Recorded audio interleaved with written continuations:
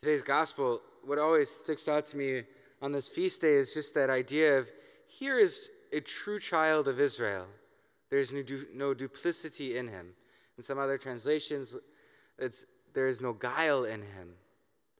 And as I was thinking about that, what does that mean? Well, it's someone that's not two-faced. It's someone who's not wanting to deceive other people of himself. Yesterday we heard in the gospel the scribes and the Pharisees.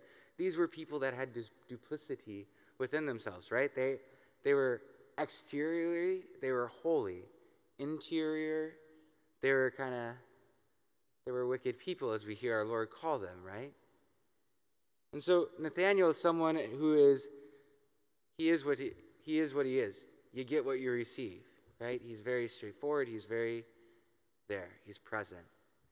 And so today, on the feast day of Nathanael, also known as Bartholomew, let us reflect on ourselves and say, Lord, where is it that there's duplicity in me? Where is it that there's division? Where is it that there's this idea of splitness?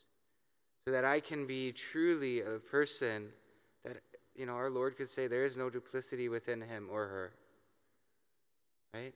How do you reflect that to your brothers and sisters? Let us stand now and bring our prayers and petitions before our Heavenly Father.